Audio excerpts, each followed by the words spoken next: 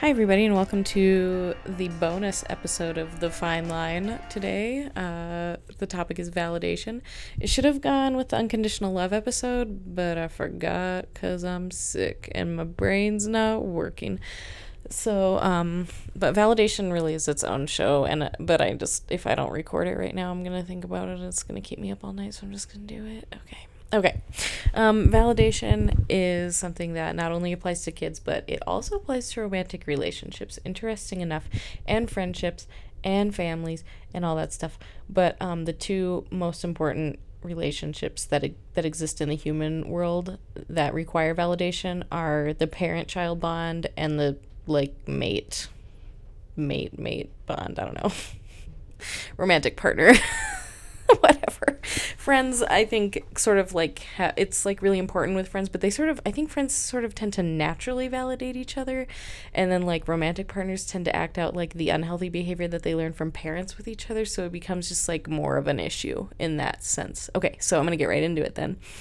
Validation is communicating the idea to another person that they are good enough, that they are smart enough, that that their thoughts have value, that their way of looking at things has value, that their choices are good enough and have value.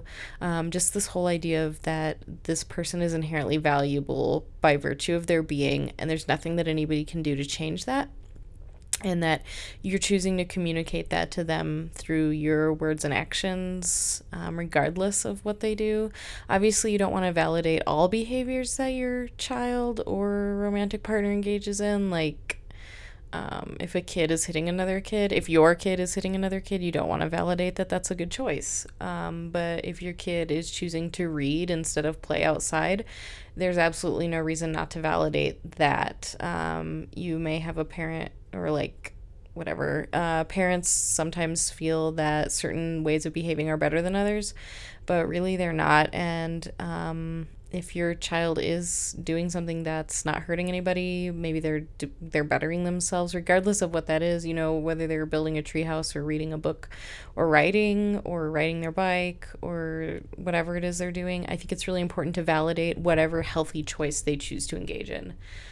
Regardless of what that is, regardless of what your ulterior motives are, regardless of what garbage you have going on in your life, it is so important to validate healthy behaviors and healthy choices. So for a kid or a romantic partner, this creates way less of a need to compete. We live in a world that is basically being destroyed by competitiveness, and to learn that you're a valid human being reduces the need to prove that you are a valid human being, because you already know it. And so to be validated is to reduce the need to be validated, and so you reduce the need to compete. I think this is in men and women alike. I think it is a major reason for out of control behaviors in kids, or infidelity, or among spouses or whatever.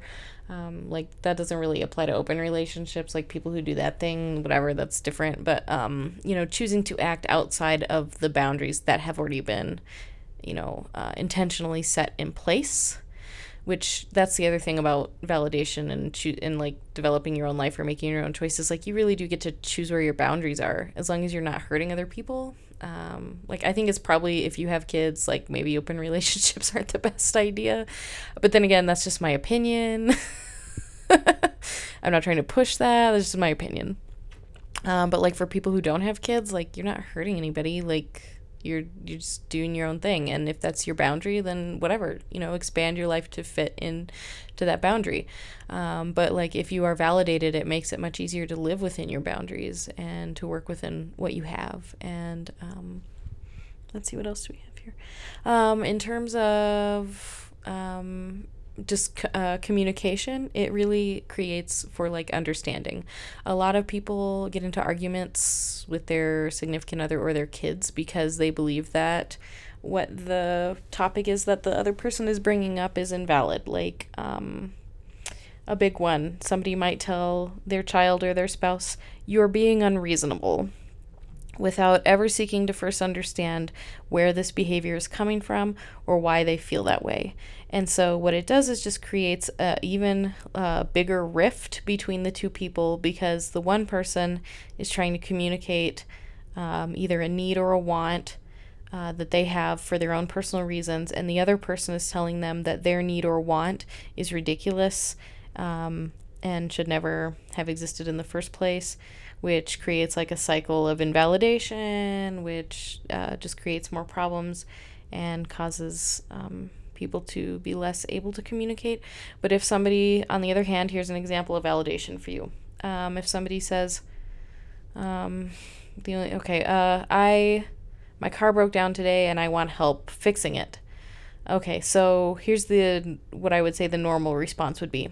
You're so stupid. Why should you need help fixing your car? You should be able to do it yourself.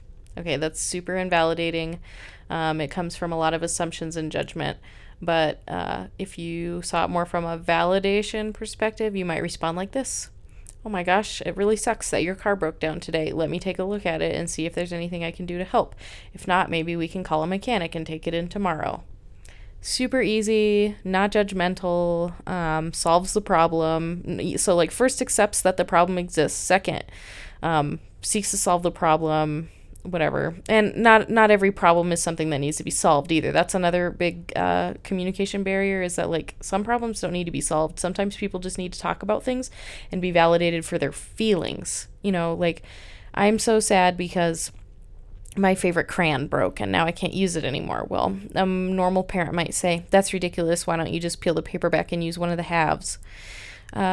Because that's like a logical adult response to the situation. But if you are approaching it from a validation perspective, you might say something like, I'm so sorry that your favorite crayon broke. Maybe you used it so much that it became whatever. I don't know. I have the flu. I can't think of this crap off the top of my head right now. But the idea is just that you understand why the child is sad and you empathize with them. Like that's another skill that some people need to learn. but it's very important, especially with kids, because they don't really see things as like, I mean, you don't always indulge and buy them new crayons or whatever. But at the same time, though, you choose to understand and validate that their feeling is natural, because it is. It's only natural to be sad if you break your toys or your crayons. And it's nothing to, be upset about or make a big issue over. You just validate their sadness. That's all it takes. And then usually if you validate a child's sadness, they're much more able to make a decision about using another crayon or be creative about solving the problem on their own. So that just creates a safe way to communicate and healthy communication patterns.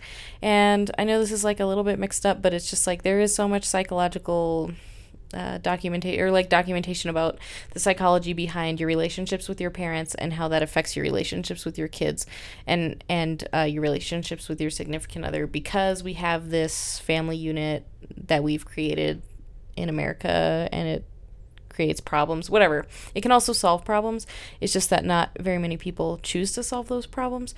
And then in order to solve those problems, first you have to accept that they exist and then work towards healing and recognize that those dynamics are much more complicated than just what they appear to be, or like the daily struggle that you face.